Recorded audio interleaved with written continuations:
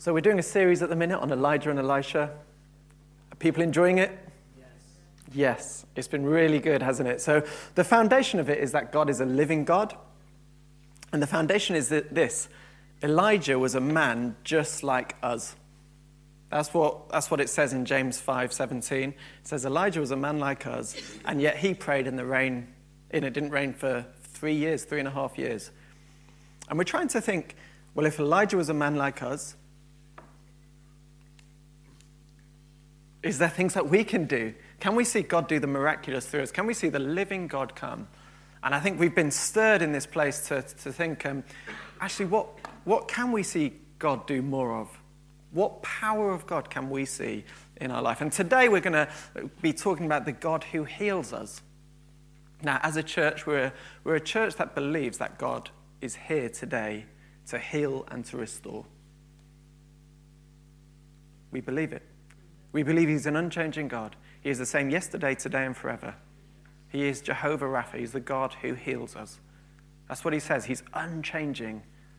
And so if Elijah saw it, and don't forget, Elijah's before the cross, and then you get the cross and the Spirit being poured out on Pentecost, and so the Spirit is spread abroad to everyone who believes in Jesus, then we can walk in power-filled ways, and we can expect the power of God to come. Today we've changed it around, as Robin said, a little bit, so we had a shorter period of worship at the beginning, and then we're going to have a longer period of kind of praying for people, hearing words of knowledge that I've asked some people to pray about, to bring. But we expect God to heal people today, actually. We expect God to be here. We expect God to move. And we expect God to actually give fresh courage in each one of us in order to step out and see the kingdom come outside of the room as well. So I hope you're ready for that. 2 Kings 5. It's a story about Naaman being healed. So 2 Kings 5, 1-14, and it should be up on the board behind me, but I'm just going to read it through. Naaman, commander of the army of the king of Syria, was a great man with his master and in high favor, because by him the Lord had given victory to Syria. He was a mighty man of valor, but he was also a leper. Now the Syrians on one of their raids had carried off a little girl from the land of Israel, and she worked in the service of Naaman's wife. She said to her mistress, "Would that my Lord were with the prophet who is in Samaria. He would cure him of his leprosy." So Naaman went in and told his Lord. Thus, so spoke the girl from the land of Israel. And the king of Syria said, "Go now, and I will send a letter to the king of Israel." So he went, taking with him 10 talents of silver, 6,000 shekels of gold, and 10 changes of clothing. And he brought the letter to the king of Israel, which read, "When this letter reaches you, know that I have sent you Naaman, my servant, that you may cure him of his leprosy." And when the king of Israel read the letter, he tore his clothes and said, "Am I God to kill and to make alive, that this man sends his word to me that I can cure him of leprosy? Only consider and see how he is seeking a quarrel with me." He's seeking to go to war. But when Elisha, the man of God, heard that the king of Israel had torn his clothes, he went to the king, saying, "Why have you torn your clothes? Let him come now to me, that he may know that there is a prophet in Israel." So Naaman came with his horses and chariots and stood at the door of Elisha's house. And Elisha sent a messenger to him, saying, "Go and wash in the Jordan 7 times, and your flesh shall be restored, and you shall be clean." But Naaman was angry and went away, saying, "Behold, I thought he would surely come around to me. He'd come out to me and stand and call upon the name of his Lord, his God, and wave his hands over the place and cure the leper. Are not Abana and Pharpar, the rivers of Damascus, better than all the waters of Israel? Could I not wash in them and be clean?" So he turned and went away in a rage. But his servants came near to him and said, "My father, it is a great word the prophet has spoken to you. Will you not do it? Has he actually said to you, 'Wash and be clean'?" So he went down, dipped himself 7 times in the Jordan, according to the word of the man of God, and his flesh was restored like the flesh of a little child, and he was clean. Amen. Come on. Hallelujah. Come on. There's an impossible situation. Leprosy is an incurable disease. And yet he sees the complete healing.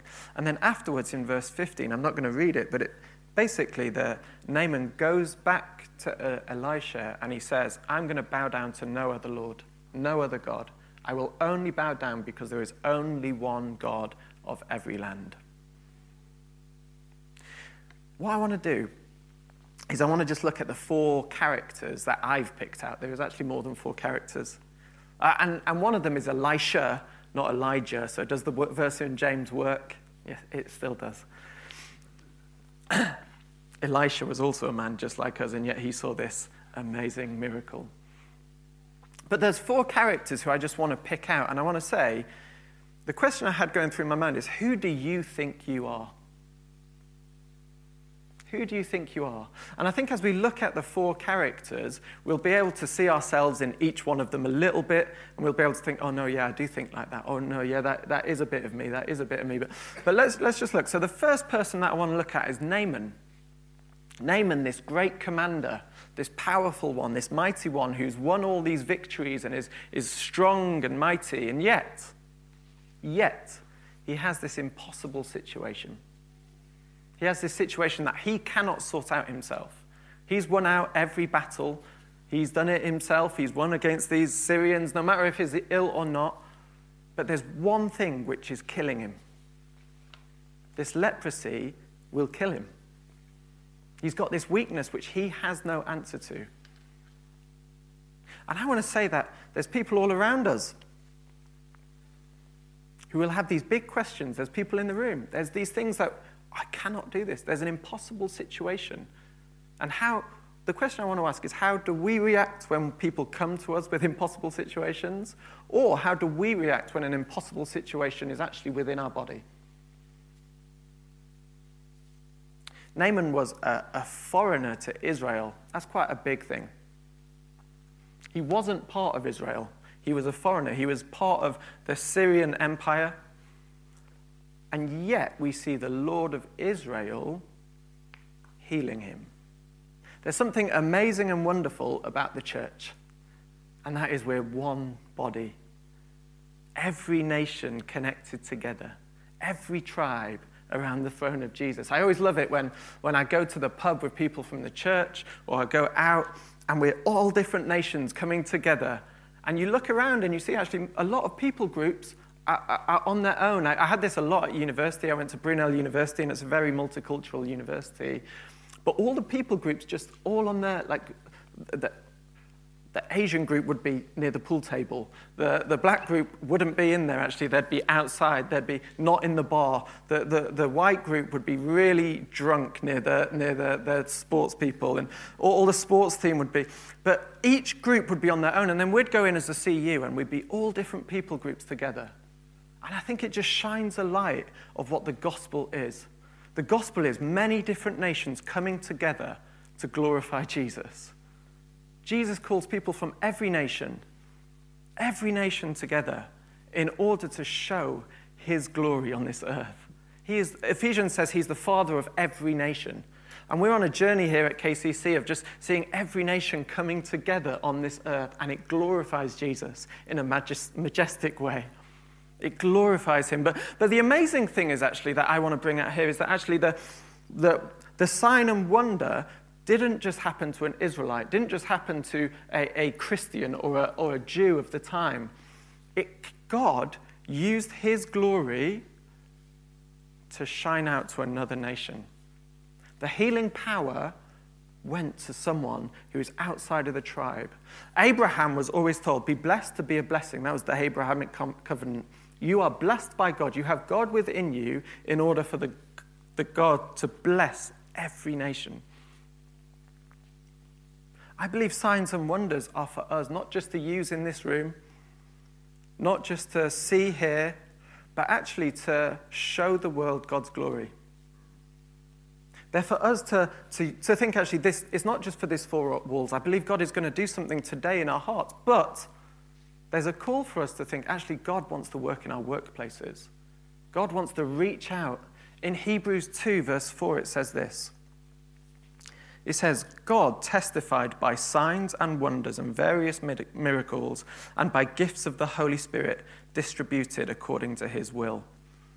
God heals people. There's this book that I'm reading called Miraculous Movements, and it's about how the church is spreading in Muslim nations. And often they say they go to a village where Christianity is not heard at all or is opposed. And often they will see one major miracle, either eyes opening or in one story a woman comes back from the dead. And what happens is it gathers the whole village in because they're like, what on earth happened? And they're interested in Jesus, and Jesus brings life to the whole village through the miracle of saving or opening eyes or ears. And I think there is something of that. As people look and see, oh, God does the miraculous, God does the powerful, then actually whole villages, whole people groups come to know Jesus. So we need to be believing that actually God doesn't just heal Christians. We shouldn't just pray for each other in here today, but actually we should step out and we should be praying and expecting God to heal other people. The other thing I notice is that Naaman wants to be healed. There's a desire in Naaman that he wants to be healed.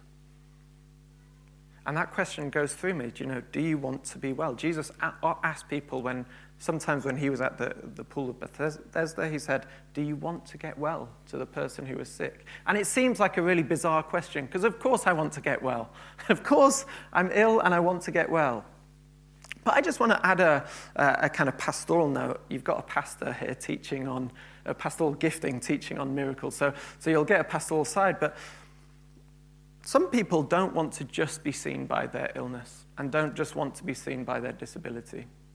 Actually, they don't want the first question to be, can I pray for your illness? Can I pray for this? They want you to be with them, to walk with them, to see the goodness in them, to see it shouldn't just be. I have a friend who prays for the sick regularly. And he recently hurt his leg really badly, and he went to a Christian festival, and he was on crutches, and everyone just kept coming up to him, can I pray for your knee? Can I pray for this? And he felt violated. And he actually realized that this isn't glorifying God by doing this. We should love people well, and yet we should expect God to heal, and we should step out, and we should offer to pray. But one of the questions is, do you want me to pray for you? Would you like me to pray for you? I believe God can heal you. Do you want me to pray for you? And in Naaman, I see he is a man who wanted to be healed. As soon as the opportunity arose, he was like, yes, please. I'll have some of that. And he stepped into what God was inviting him into. The other thing about Naaman is this, that he was humble. Or he was humbled. He actually went to another king of another nation. That shows a bit of humility, actually.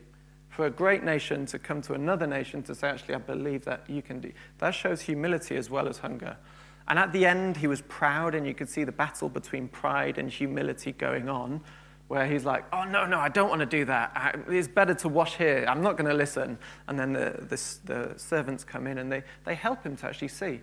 And he humbles himself. And he actually goes and does what God commands him to do, and he gets completely healed. We humble ourselves under the mighty hand of God, and at the right time, he will exalt us. So that's Naaman. The little girl. Now, this is the real star of the show. The little servant girl. She is the one. This is the reason that Naaman actually gets healed, because of this little girl. So this little girl has been taken from Israel. She's been captured during war, and she's been put into slavery. And so she is really bitter, she's really angry, and she has a lot of hatred for the king. She thinks, his leprosy is God's judgment upon him. No, that's not at all what happens. That is not at all what happens. In fact, it's the opposite. She has forgiven the king. She has processed the pain of being taken from her family. It's likely that her family were killed, but she was taken from her family and put into slavery. And yet when she sees the man, the king, the warrior who was probably responsible for the whole army who wiped out her family, she didn't hate him. She saw compassion. She had love. She had grace, and she was like, I want him to get well. That is the message of the gospel, my friends, not to love people who love us, but to love those who hate us, to go after our enemies and to pray for those and to seek the good of those, even if they're coming against us with negativity. We want the goodness of God to reach out. So we need to have compassion. Jesus, again, you see it when John the Baptist has just been beheaded, so he's been killed. Jesus' cousin, one of his good friends. Jesus, it goes off to a quiet place because he wants to mourn. And what happens when he lands on shore?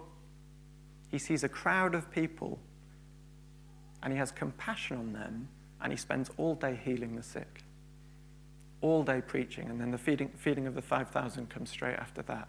We have to be looking with compassionate eyes. We have to be forgiving, grace-filled people. We have to be people who expect, actually, no, God, you help me to forgive the unforgivable things, Lord Jesus. Help my heart to be tender towards other people. Help me to love the way that you love, Lord Jesus. Help me not to hate, Lord God. Help me to get over that, Lord Jesus. I pray, Lord Jesus, that you would help us do that. It's a prayer moment, that actually. How do I forgive the unforgivable? But we need to in order to look with compassion, in order for God's love to flow through us.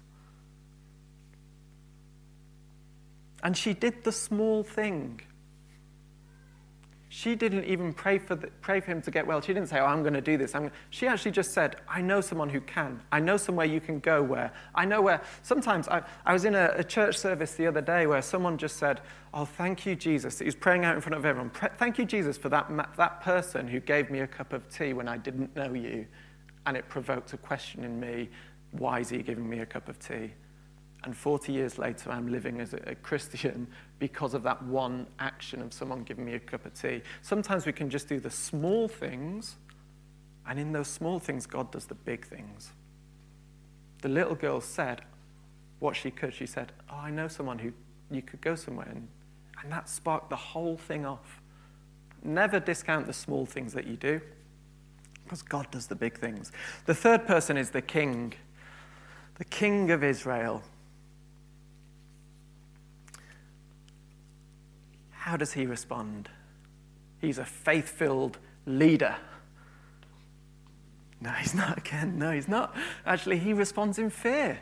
He thinks that the king of Syria wants to attack. He thinks the king of Syria wants to kill them and wipe them out, and so he's sending this impossible task. And so he's like, no. He tears his clothes, he mourns, he goes, oh no, we're all going to die. That's what the leader did of God's people. Now, I recognize myself sometimes in this guy. I recognize my responding with fear instead of having faith to step into a situation. I recognize that I can do that.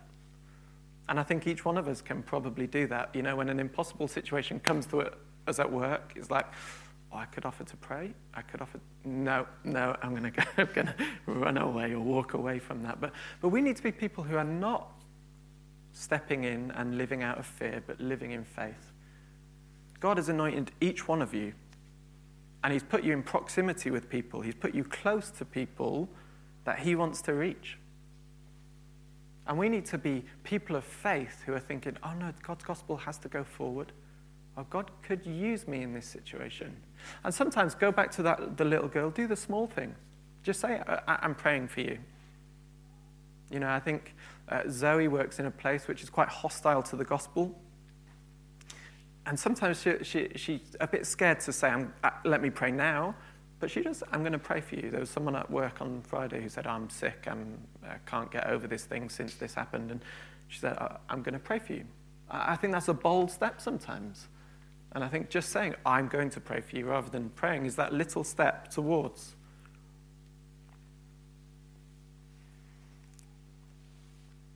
Again, I want to say, there is a time for mourning. So when the king rips his clothes off, he's mourning. That's a sign of him mourning. And I think in order to have a lifestyle of seeing the supernatural come, we have to be people who are willing to mourn and lament. It's a good thing to mourn and lament. When Turkey happened, we should weep over that. The earthquake in Turkey and Syria, we should weep over that kind of thing, because that joins God's heart as well, actually. He mourns and weeps over those things. When we don't see healing come, we need to mourn and weep. And it helps us to process as we lament, as we mourn. It helps us to process, because if you don't do that, what you'll find out is as you walk the walk, you'll stop praying for people. You'll grow bitter, and you'll stop believing God for the more. Unless you mourn and lament with God and you invite God into it. God, it's not a mourning away from God, it's a mourning with God. And as you do, I remember there's a guy from Holland who runs a ministry, I forgot what it's called, but he was on his piano and he was doing a talk while doing his little piano thing. And he was doing these happy noises and then going down to his sad noises and talking about lament and how he has to lament the things that God doesn't do with God, and then also worship God when he is doing. And it was quite a powerful picture. There is a time for mourning, but it wasn't at that moment. The fourth person that I just want to touch on now is, you spotted it, Elisha. Elisha. Now, Elisha saw what God was doing. Elisha heard what the Father was doing, and he partnered with God in seeing it come to pass. The verse in John 5:19, Jesus said, "Very truly, the Son can do nothing by himself. He can only do what he sees the Father doing, because whatever the Father does, the Son also does." Do you know we're a people who can hear the voice of God? We can see what God is doing, and we can partner with him. 2 Corinthians 6, it says that we're co-workers with Christ. We are his co-workers. And just after that, he says, don't not believe, because today is the day of salvation. Today is the day of God's favor. Today is the day of God's favor. We can be people who partner with God and see the miraculous happen. I think we need to be growing as people. Last time I spoke on prayer. We need to be growing as people who are spending time with God and getting a picture of what he is doing on the earth today. Having our eyes open to what the Father is about, so that we can partner with him, so that we can see what he's doing and bring it to earth as his co-workers, as his co-laborers on earth today. And Elisha did that. He just said, you notice that Elisha did a kind of weird thing. In fact, if you hear last week, I don't know if you mentioned it, but Elisha did a really weird thing. When he rose the boy from the dead, he does. He kind of lies on top of it. The boy's on the bed, and he lies on top of him, face to face. That's kind of weird, if you ask me. That's a bit odd. But he saw the miraculous happen. In this situation, it's kind of weird. He doesn't come and, like we do, we lay a hand on the shoulder and we say, "Oh, Lord Jesus, let your power flow, let the healing come." But Elisha just says, "Okay, go and tell him to do this," and then he does it. Jesus often did weird things as well, actually. Sometimes he spat in the mud, rubbed it, and put it in people's eyes. Sometimes he stuck his fingers in people's ears. And the ears opened up. But I think Elisha and Jesus both model there, hearing what God is doing, following in obedience to what God is doing and saying, and stepping into what he says, even if it's a little bit weird. I think the supernatural, when we encounter it, can be a little bit weird. But actually, the power of God to transform a life is worth stepping into the weirdness for, I think. Do we agree? There's a significant fact that Elisha sent his servant. Elisha didn't just go down and do it himself. He sent his servant. And I think that this is a significant message for us today. It's not about one person at the front. It's not about one person leading. It's not about one person doing one thing and personality-driven Christianity. Actually, it's about everyone, the priesthood of all believers stepping into what God has called us to. Stepping into the gifts that he has given us in order to see his glory come on the earth today. Now, they're the 4 people that I've pulled out. There is more characters. Do you recognize yourself in some of those things? Yeah? It's good. I want to pray now. I want to pray for us to be filled with courage. There's a bit in Acts 4 where Peter and John have been arrested and they've been let out, and then they come back and they've been told not to witness about Jesus, not to witness for him. And if they do, they're going to get beaten or killed. And so they go into this prayer room, and they pray, and at the end it says that the place where they met was shaken, and the believers were filled with courage in order to be witnesses again. And then the next verse is them going out again to share the gospel despite the cost to them. So I'd love the band to come up, but I'd love just to pray for everyone in here, actually, to just be filled with courage afresh. Yeah? Can I ask everyone to stand who's able to stand?